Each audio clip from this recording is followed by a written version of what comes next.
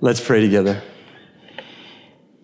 Lord, we thank and praise you for the magnificent Savior you've provided and so great a salvation in him. How different our lives are and how better our lives are here on this earth. And one day we know for certain, because of the Lord Jesus and your grace, that we shall see you and we shall enjoy all the things you've graced heaven with. But Lord, we confess, heaven will mostly be heaven because Jesus will be there.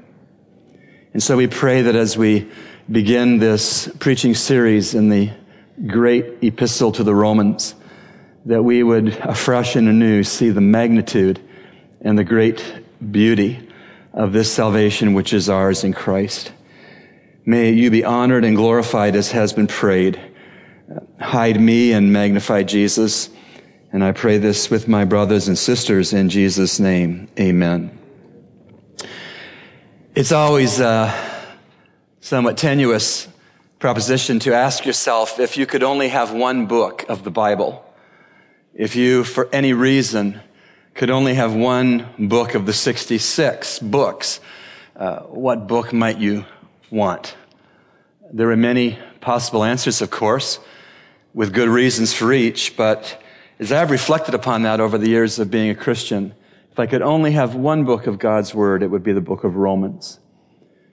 A book that gives us a scope and a theological understanding of God's salvation of sinners in Christ. Some years ago, I embarked on a challenge that I called Route 66, a famous route in the United States, a highway.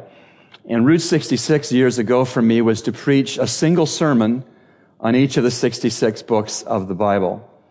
And so what I'm going to share with you tonight is my Route 66 sermon on the book of Romans as an introduction to a series of preaching through Romans verse by verse.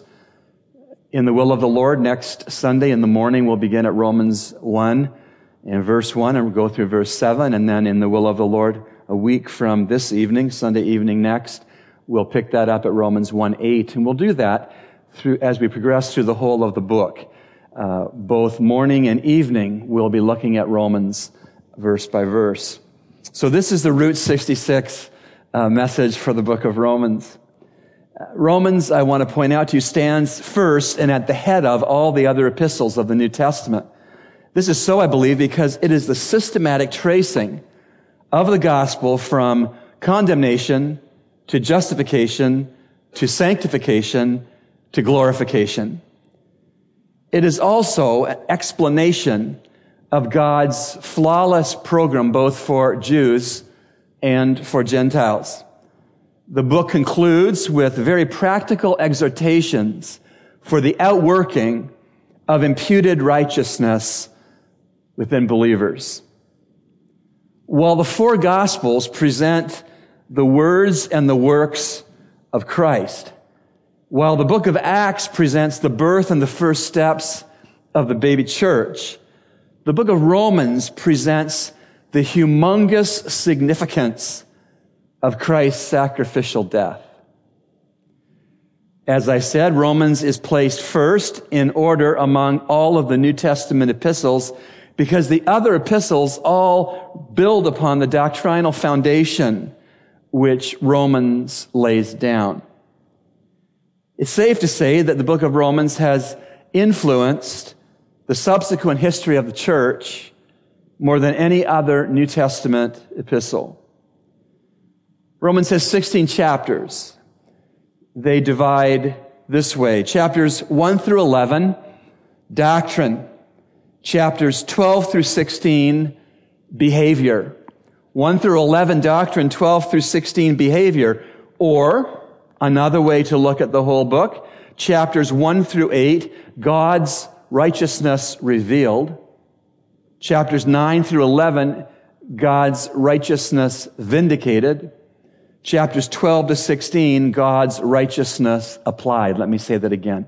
Chapters 1 through 8, God's righteousness revealed. Chapters 9 through 11, God's righteousness vindicated. And chapters 12 through 16, God's righteousness applied. Or, one last possible overview of the book. Chapters 1 through 3, sin. Chapters 3 through 5, salvation. Chapters 6 through 8, sanctification. Chapters 9 through 11, sovereignty. And chapters 12 through 16, service. All S's. 1 to 3, sin. 3 to 5, salvation. 6 to 8, sanctification. 9 through 11, sovereignty. 12 through 16, service. There are so many choice and beloved passages in the book of Romans. It's challenging to select only 2 key passages. By the way, that is what I tried to do for the other 65 books in the Route 66 series, to only focus in on 2 key passages per book. It's difficult in the book of Romans to select only 2. There are some key theological terms in the book: righteousness, faith, law, sin. Each of these appear at least 60 times in this epistle. It does seem apparent, though, that the theme of the whole book of Romans is presented in verses 16 and 17 of chapter 1. Would you go there with me?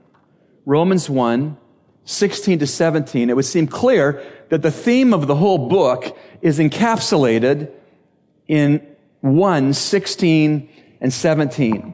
For I am not ashamed of the gospel, for it is the power of God for salvation to everyone who believes, to the Jew first, and also to the Greek. For in it, that is the gospel, for in it, the righteousness of God is revealed from faith to faith, as it is written, but the righteous man shall live by faith. This is the theme of Romans. God's righteousness being revealed in God's salvation. God's righteousness being revealed in His salvation. We must notice that God's salvation is built on God's righteousness and not vice versa. God's salvation is built on His righteousness. God, of course, is eternally righteous. This moved Him to provide salvation for sinners who are a far cry from righteous. Will you notice also with me that this righteous foundation with a salvation built upon it could be viewed sort of like a house. That the righteousness of God is the foundation, and the salvation of God that reveals the righteousness of God, the salvation of God is like a house built on the foundation of God's righteousness. And this house, built on the foundation of God's righteousness, has a name written all over it. And that name is the gospel. The gospel is written all over the house of salvation that sits on the foundation of God's righteousness. Again, verse 16, for I am not ashamed of the gospel, for it is the power of God for salvation to everyone who believes, to the Jew first and also to the Greek. For in it, that is the gospel, in it, the righteousness of God is revealed from faith to faith, as it is written, but the righteous man shall live by faith. I've taught you before that the gospel is defined by the Scriptures. We should always let the Scriptures inform the Scriptures. We should always have the Scriptures be the commentary on the Scriptures. And in 1 Corinthians 15, 1 through 5, the gospel is defined. 1 Corinthians 15, 1 to 5. Now I make known to you, brethren, the gospel which I preached to you, which you also received, in which you also stand, by which you also are saved, if you hold fast the word which I preached to you, unless you believed in vain. Here it comes. For I delivered to you as of first importance what I also received, that Christ died for our sins, according to the Scriptures, and that He was buried, and that He was raised on the third day, according to the Scriptures, and that He appeared. This is the gospel. The good news, the gospel news, is that Christ died for sins and arose. Will you notice, please, that both Christ's death and Christ's resurrection were predicted by the Old Testament scriptures. See it there? That Christ died for our sins according to the scriptures. Skipping down. And that he was buried and raised on the third day according to the scriptures. Oh yes, Jesus Christ, Messiah's death was predicted by multiple Old Testament prophecies, as was his bodily resurrection from the dead, predicted by the Old Testament prophecies.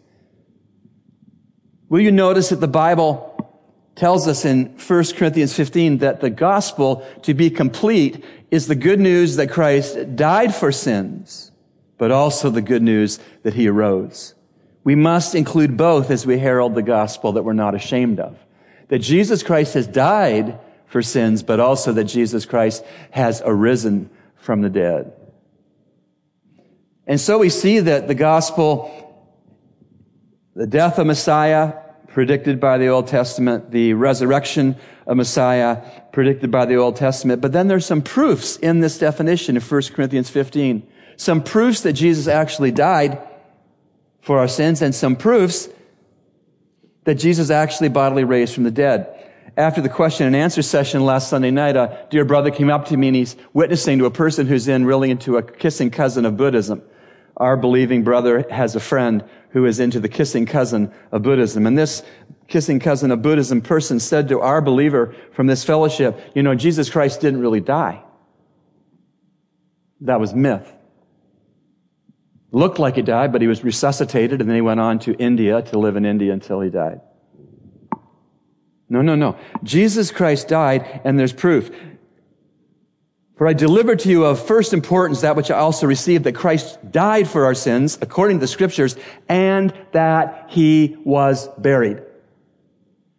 The Roman soldiers in the Roman Empire oversaw the crucifixions of hundreds and hundreds and hundreds of people. They knew when a victim on a cross was really dead.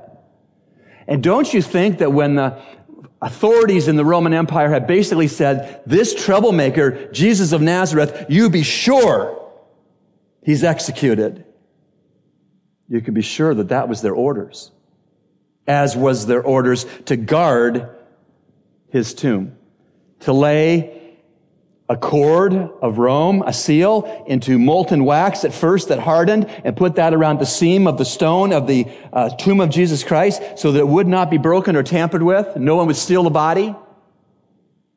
Those Roman soldiers, if they allowed Jesus Christ's body to be stolen and to perpetrate a hoax that he really rose from the dead, they would have been killed. And actually they were killed when he rose bodily from the dead under the miraculous power of the Father. And so the gospel that Christ died for our sins according to the scriptures, and that he was buried. They buried him because they knew he was dead. And that he was raised on the third day according to the scriptures, and that he appeared. The proof that Jesus Christ was bodily resurrected from the dead was that he appeared to 2 individuals at a time, to roughly 10 individuals next, and then to over 500 people at once. They saw him alive after they saw him die. This is the gospel. This is the gospel of which Paul states in the key verses of Romans 1:16 and 17. This is the gospel of which Paul was not ashamed. May we never be ashamed of this gospel. The key verse Renee Burroughs has beautifully put on our bulletin board for the next several months. For I am not ashamed of the gospel of Christ, for it is the power of God unto salvation for all who will believe. And so it is this gospel which at the same time reveals God's righteousness, but it also imparts God's righteousness to believing sinners. It is this magnificent gospel which can only be received and appropriated and activated by faith in Christ's person and Christ's work. That's what it means. For in it, the righteousness of God is revealed, watch now, from faith to faith.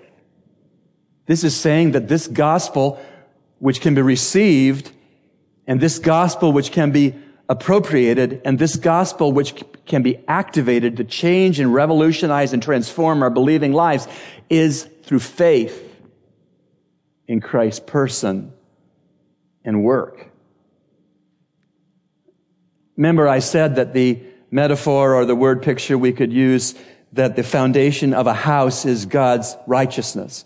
And salvation is this house that is built on God's righteousness. And all over this house of salvation is written the precious name, the gospel.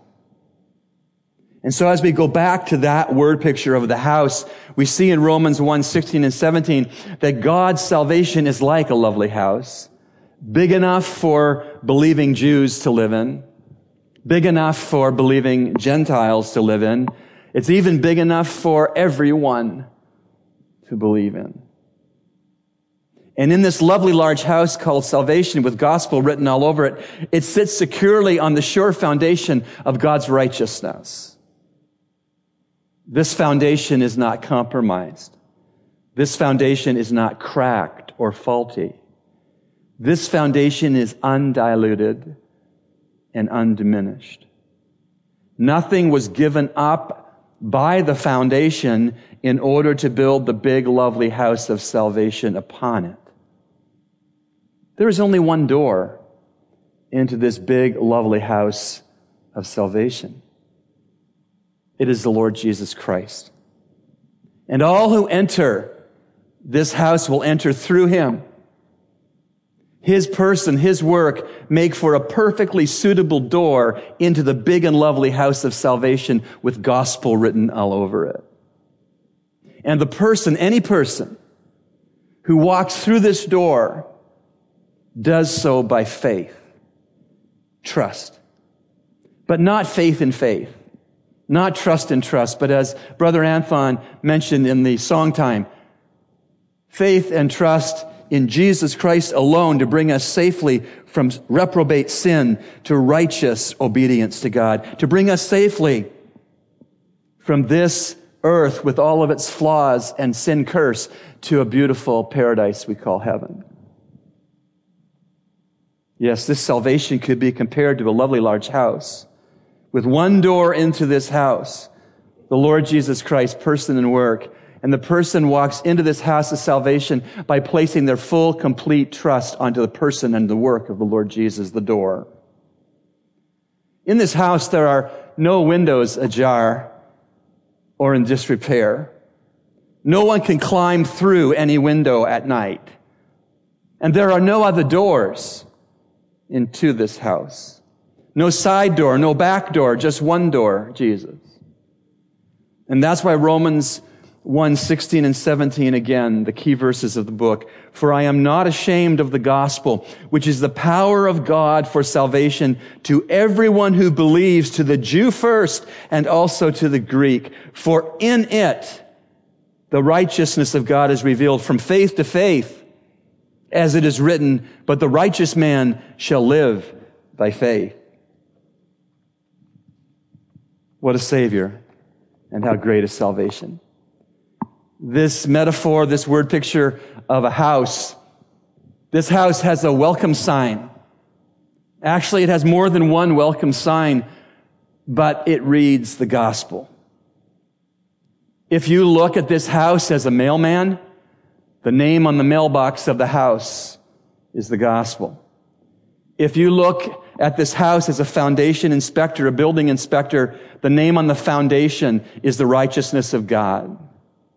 If you look at this house as a property tax assessor, the name on the walls and on the roof and on the deed of this house, the name is the gospel. And if you look at the front door, the only door of the house, right by the doorbell, you'll read the name, the gospel. This house is all about the gospel. That's why churches that have abandoned the gospel have abandoned the heart and the horizon of God. They may grow like Joel Osteen's church is growing in the States. But when you abandon the gospel, God's blessing is not upon a local church.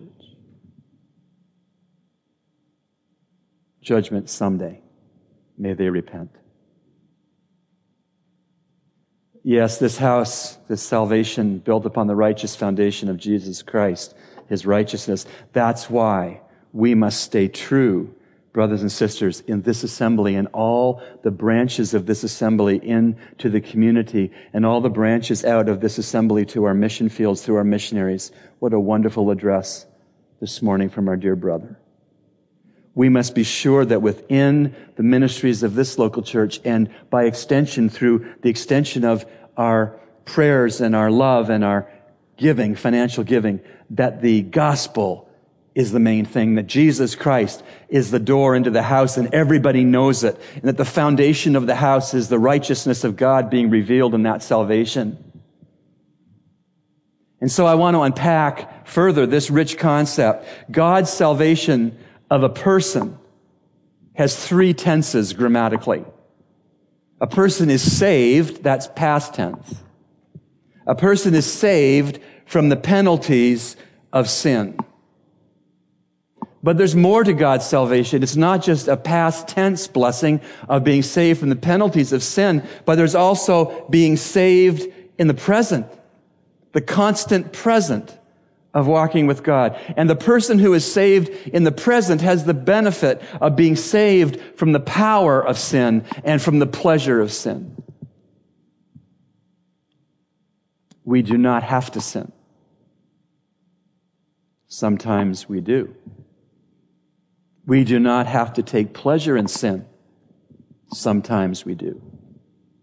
But God's salvation of the person who believes in his Son is a past tense blessing. The person is saved from the penalties of sin. It's a present tense blessing. The person is saved from the power of sin and from the pleasure of sin. But there's a future dimension to our salvation in Christ. The person who is saved will be saved. Future tense. One day, the believing person will be saved from the presence of sin. This is the full-orbed, the full, complete picture of this magnificent salvation, the house that's built on the foundation of God's righteousness, that has one door into it, the Lord Jesus Christ, person and work, that has the gospel written all over it. This wonderful salvation has a past tense. We're delivered from the penalties of our sin. A present tense. We're delivered from the pleasures and the power of sin, and has a future tense that we will be one day saved from the presence of sin. No sin in heaven. None. Aren't we looking forward to that? This, my friends, is the salvation full and free to us, but cost the Godhead everything. The salvation that God so graciously gives through his Son's person and his Son's work. What a magnificent, big house. God used the Roman Catholic monk Martin Luther to set into place the Protestant Reformation. And it was Romans 1, verse 17, which was the key to the Roman Catholic monk Martin Luther's conversion. I'll read it. Verse 17. For in it, that is in the gospel, the righteousness of God is revealed from faith to faith, as it is written, but the righteous man shall live by faith. Listen to Luther's own assessment of when that verse was brought to bear in his heart and in his mind by the Holy Spirit. I quote, "When by the Spirit of God I understood these words, the just shall live by faith, I felt born again like a new man. I entered through the open doors into the very paradise of God," end quote. Oh yes. For in it the righteousness of God is revealed from faith to faith, as it is written, but the righteous man shall live by faith. Sticking with Martin Luther, he wrote this in his book, The Theology of Martin Luther. Quote, "I believe, therefore I speak." End of quote. I believe, therefore I speak. I hope that I can say the same. I hope that each of you can say the same. I believe, therefore I speak. In this gospel house, salvation house, which is big enough for more people than are presently in it, God's family will never outgrow this church. We'll never outgrow this house. There's room. The next key passage that I want to take us to, the second of two, is chapter 3, verses 21 to 25. Chapter 3, verses 21 to 25. And Romans 3, 21 to 25 fits hand in glove with chapter 1, 16 and 17, the verses we've been expounding. Romans 3, 21 to 25. While we're still talking about the righteousness of God, the foundation of the house of salvation, we're still talking about Jesus Christ, of course, the door, the only door into this house of salvation. What is additional, needful information is that, one, salvation is totally apart from law keeping. Two, salvation was foretold by the law and the Old Testament prophets. Three, all have sinned, falling short of God's perfection. Four, grace justifies. Five, justification necessitates redemption. And sixth and last, justification demanded propitiation. Let me say that again. Additionally and needfully, according to Romans 3, 21 to 25, six things. Salvation is apart from law keeping. Salvation was foretold by the law and the Old Testament prophets. All have sinned, falling short of God's perfection. Grace justifies. Justification necessitates redemption. And six, justification demanded propitiation. Let me expand these a little bit. There are four rich theological terms here. I want to take them one by one. First, the glory of God. I want you to see that in verse 23 of Romans 3. For all have sinned and fall short of the glory of God. For all have sinned and fall short of the glory of God. What is the glory of God? The glory of God is His intrinsic, eternal perfections. Intrinsic means that God's perfections belong only to Him. Intrinsic. Eternal means that God's perfections have no beginning and no ending. You can't find a time when God's perfections began, nor can you or will you find a time when God's perfections will end. God's perfections are eternal. God's perfections are intrinsic. They're His. God's intrinsic, eternal perfections is His glory. Is His glory. Perfections, God's attributes, His character qualities, His plan, His will, His decree. These are all parts of God's perfections that He has had forever, that He will have forever, that belong purely to Him as God. And so a key term we first have to look at in verses 21 to 25 of Romans 3 is the glory of God, His eternal, intrinsic perfections. The second term is justified or justification. Pick it up with me at verse 21. But now, apart from the law, the righteousness of God has been manifested, being witnessed by the law and the prophets, even the righteousness of God through faith in Jesus Christ for all who believe. For there is no distinction. For all have sinned and fall short of the glory of God, being justified, there it is, being justified as a gift by His grace through the redemption which is in Christ Jesus. And I'll stop there. What does it mean to be justified? To be justified is God's work of declaring sinners righteous. Justification is God's work of declaring sinners righteous. The world's way, and every other world religion's way except biblical Christianity, is to self-justify. The Bible teaches, no. Justification is not a person's work by being religious. No. Justification is God's work of declaring sinners righteous. We could say acquitting the guilty. I don't know where you were when O.J. Simpson's verdict came down, but do you remember as they waited for the pronouncement of the jury, do you remember Simpson's face when the verdict was not guilty? I don't know what you feel about it, but I feel pretty confident that he was guilty. He was found to be civilly responsible for their deaths later in a court.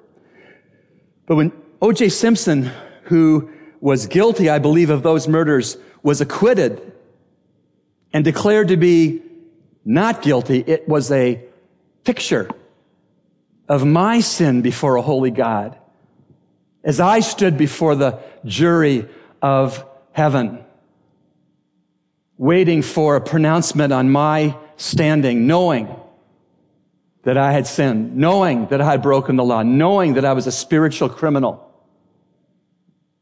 And because of Jesus, God the Father declared me innocent. Justified me based on the finished work of His precious Son, my Savior.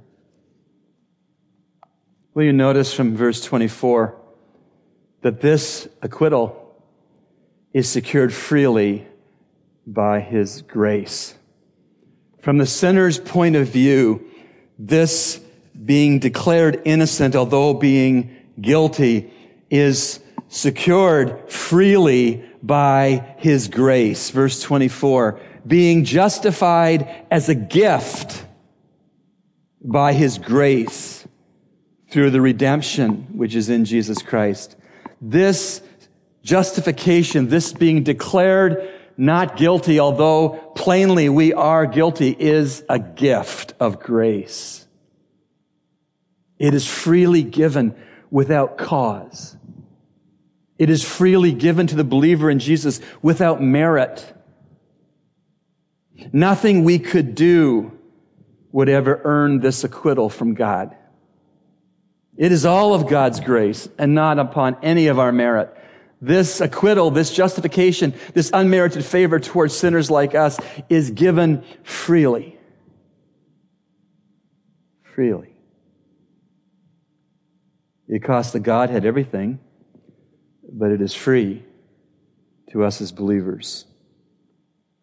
This is the great turning point. Verse 24 is the great turning point of the epistle to the Romans. Being justified as a gift by His grace through the redemption which is in Christ Jesus, the turning point of the whole book of Romans, the pivot. The glory of God, His intrinsic eternal perfections, justification to be God's work of declaring the guilty sinner innocent based on the free expression of God's grace as a gift. The third key term, redemption. Redemption. Redemption is God's work of purchasing a sinner out of the slave marketplace of sin and setting that sinner free into a life of grace. Let me say that again. Redemption, like justification, is God's work. None of us can say, well, I'm going to redeem myself. Redemption is God's work of purchasing a sinner out of the slave marketplace of sin and setting that sinner redeemed free to do God's will. Never to have to go back into the slave marketplace of sin again. Redemption, again, is God's work of purchasing a sinner. What was the purchase price? What did God have to lay down as a cost to Him? What was the purchase price of God setting you and me free from the slave marketplace of sin, setting us free to do the bidding of the Lord, never to have to return to the slave marketplace of sin? What was the cost, the price?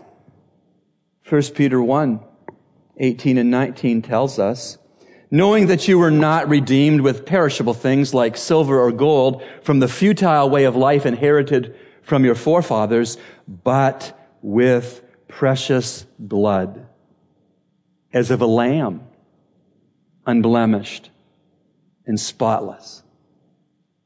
The blood of Christ. That's what it took for God to see you living futilely in the slave marketplace of sin, like Hosea's prostitute wife in the Old Testament on the slave block of sin, naked, with a life ruined. God looked at you and me, and He willingly sent His Son to shed His blood, that we could be purchased out of that slave marketplace of sin and redeemed. This brings us to the fourth term. The glory of God, God's intrinsic eternal perfections. Justification, God's work of declaring the sinner innocent. Redemption, God's work of buying us out of the slave marketplace of sin to set us free to do His will, never to have to return to the slave marketplace again. The fourth term is propitiation. Propitiation, verse 25, Romans 3, whom God displayed publicly as a propitiation in His blood through faith. This was to demonstrate His righteousness, the foundation of the house. This was to demonstrate His righteousness because in the forbearance of God, He passed over the sins previously committed. What is propitiation? Propitiation is a sacrifice of atonement. Propitiation is a satisfactory payment. This is a very weak illustration, but I was at lunch today with Pastor and Mrs. Lee and our guest speaker and his wife and the international director of the Barnabas Fund, and we had a lovely time. Pastor Lee was talking about when he bought a transponder to be able to cross the bridge into Paradise Island. And he said when he paid the price of his transponder, they never charged him VAT. They phoned him up and said, come in and pay the VAT. You see, he had made a payment. They hadn't asked him for the VAT, but it turned out it wasn't a satisfactory payment according to the people collecting the money. He had to go back and pay the VAT. The propitiation of God's work of propitiation means He never has to go back and pay more than Jesus' blood for us. Yes, propitiation is a satisfactory payment. Christ is the only offering that satisfied holy God's wrath concerning our sin. 1 John 2:2 talks of this as well. And He Himself, Jesus, and He Himself is the propitiation for our sins. And not for ours only, but also for those of the whole world. In potential, Jesus Christ shed blood. In potential is a satisfactory payment for all the world. I understand from Ephesians 1 and other texts that God has chosen and elected some for salvation. So effectively, the elect are the ones who will believe in Christ and have that efficacious payment of Christ's blood be the propitiation in actuality for their sins. What we're talking about here, when we talk about propitiation, is we're talking about God's wrath. By the way, God's wrath has fallen on hard times. It's never taught in the evangelical church in America.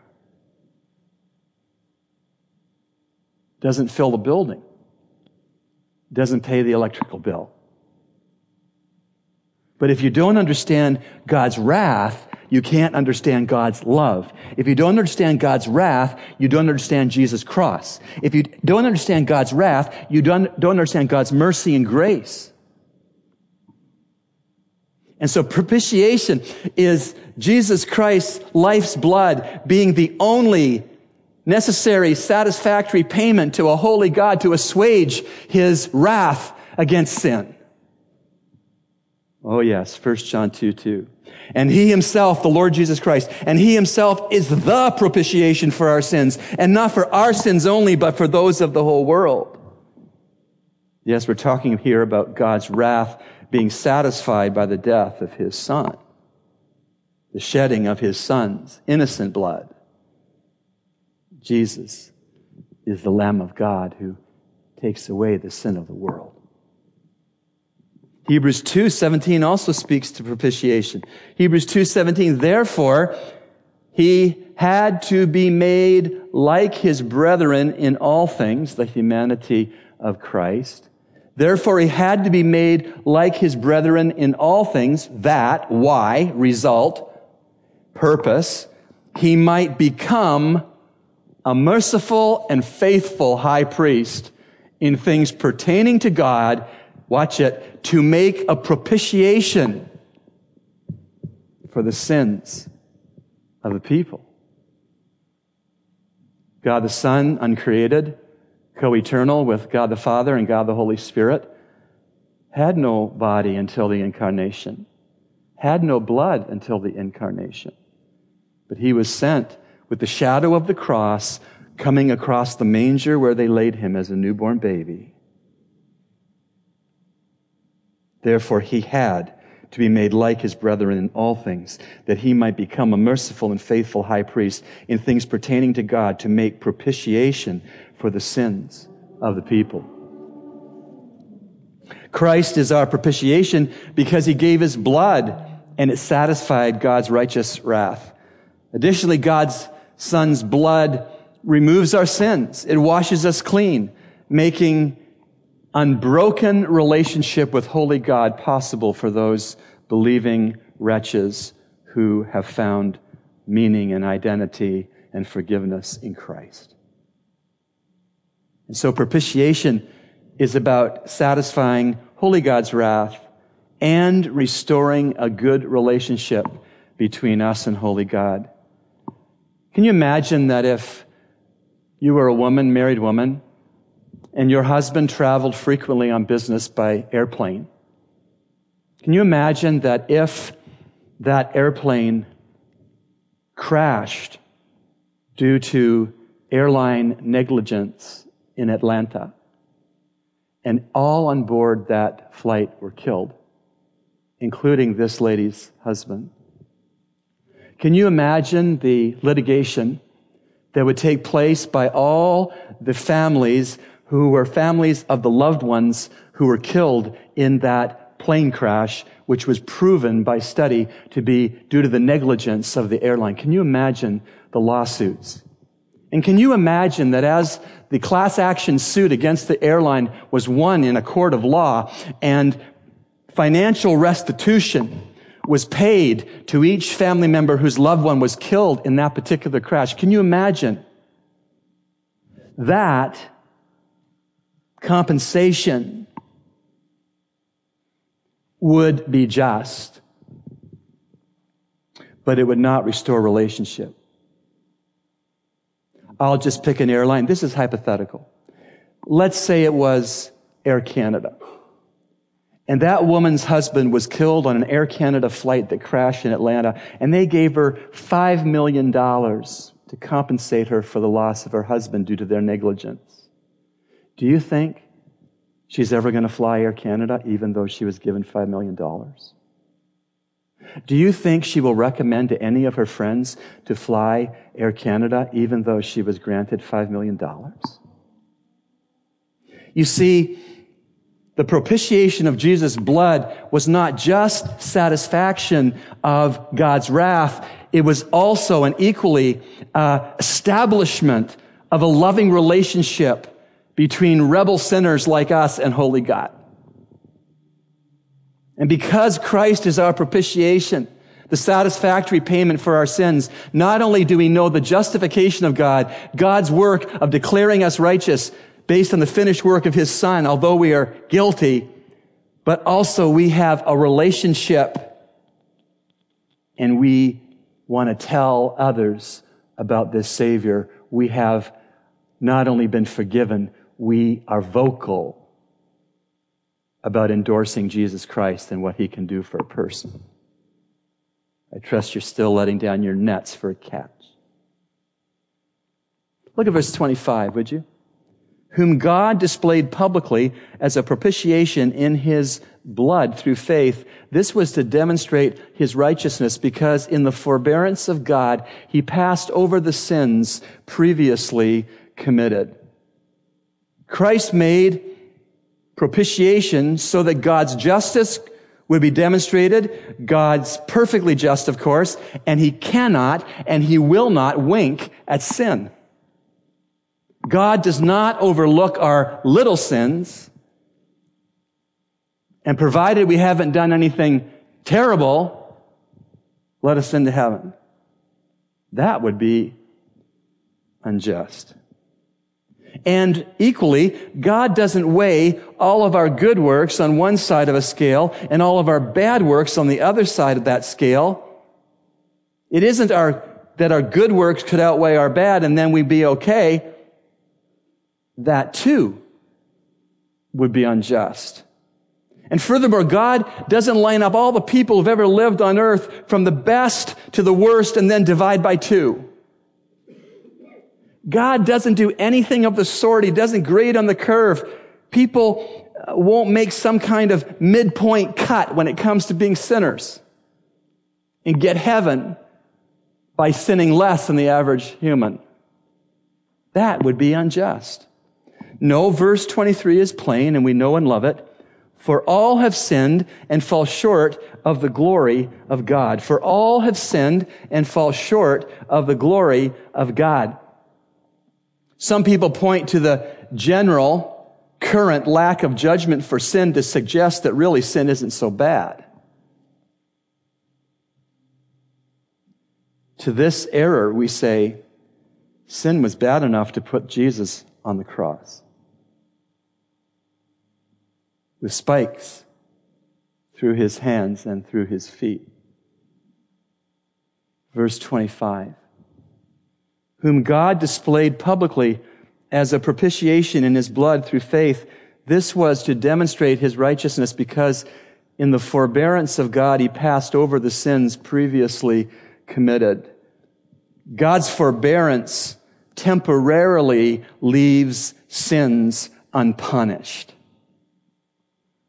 It's like this. It's like the misbehaving boy at Atlantis at the buffet on the Sunday lunch. He's there with his parents. He's there with his grandparents. He's there with friends from this church. And he knows that he can misbehave, be rude, be disobedient, because he's not going to get chastised right there at the table. And maybe he won't. Maybe dad will have forbearance. But when the boy gets home, the Board of Education might be applied to the seed of his understanding. It would be an error for sinners to see the delayed judgment of God for their sin as being God's compromised holiness and that their sin isn't that serious. Friends, one day, all sin will be paid for. It will either be paid for by Christ for the sinner, or it will be paid for by the sinner, him or herself, in an eternity in a literal hell that we preached about not too long ago. All sin will be paid for. Either by Jesus Christ as you trust him, his person and work for your salvation, or by yourself. An eternal, conscious, tormented separation from God in a place the Bible calls hell. All sin will be paid for. All sin is serious. When we leave this building tonight, may we all leave having, by faith, let Jesus pay for our sins on the cross. And may we all leave the building tonight blessed and vocal about the house called salvation that sits on the foundation of God's righteousness, that has one door into the house, the finished work of Jesus Christ, and that has gospel written all over the house. May we be vocal. Vocal. As Martin Luther said, I believe, therefore I speak. I'm saved, I might put it, therefore I witness. I don't think that witnessing Christ is a spiritual gift that some people have, like preachers and missionaries and deacons, but I'm excused from. I believe, therefore I speak. The house is great. People are not in it until they walk through the door of Christ. I believe, therefore I speak. Verse 22 makes it clear that this salvation comes only to those who put their faith in Christ, to those who believe. Verse 22, even the righteousness of God through faith in Jesus Christ.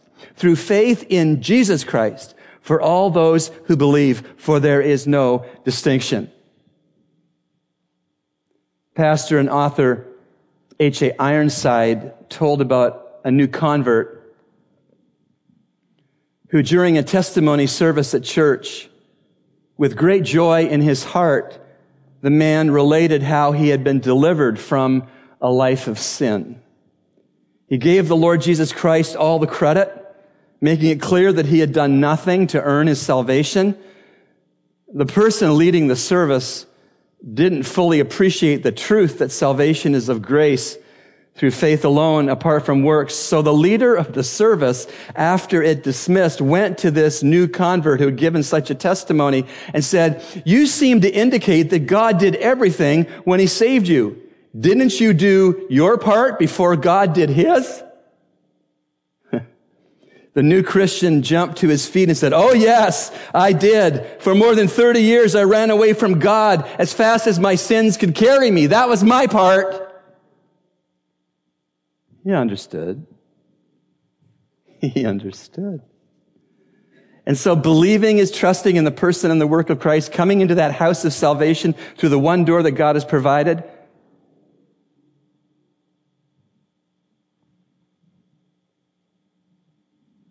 To review and to conclude,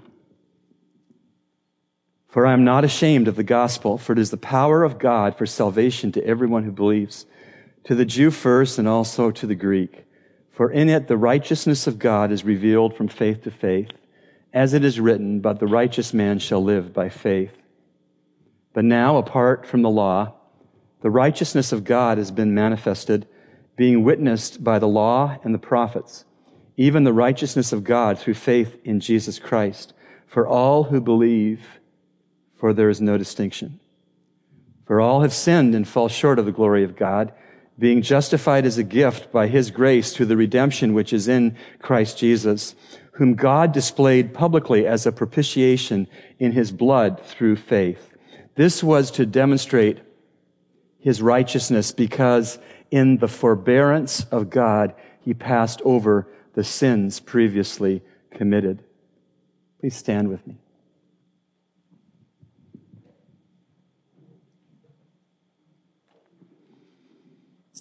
Oh God, you are the author of our salvation from beginning to end and everything in between. It is according to your sovereign plan and incredible mercy and love and grace that you have made a way back for us to you, that you have made a bridge over the chasm of our evilness and our rebellion, that you have furnished a cross, an old rugged cross, where our Savior willingly died and shed his precious blood to pay the satisfactory payment for our sins. Oh God, we pray that we would be gripped by your salvation this week, that it would not be business as usual, but that we would ponder what you've done to make us your children, that we would praise you for the cost of our salvation that you willingly paid, that you would remind us in worship of the house of salvation, the door of Jesus, the sign of the gospel, and oh, the forever sure and strong foundation of your righteousness. Thank you, Lord. It'll take all of eternity to thank you adequately. But may we start now. And we pray these things as your redeemed children in our Savior's precious name. And God's redeemed said, Amen. Thank you so much for coming. May the Lord bless you and use you this week.